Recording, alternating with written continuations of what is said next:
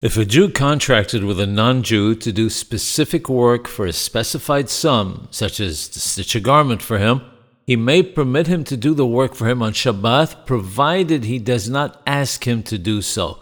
In fact, he can even give him the garment just before Shabbath, because if the non-Jew does it over Shabbath, he's doing it of his own volition for his own good. There is an important proviso, however. The work may not be done on the Jew's premises. The reason is that not everyone realizes that the person doing the work is a contractor. As such, there are 3 conditions which must be met. 1. The amount of remuneration must be agreed in advance. 2. The non-Jew must not be told to perform the work on Shabbath.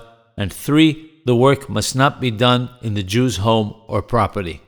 The halacha for work done on a Jew's property or work that is recognized that it's being done for a Jew is different, and we'll explain it later with the help of heaven.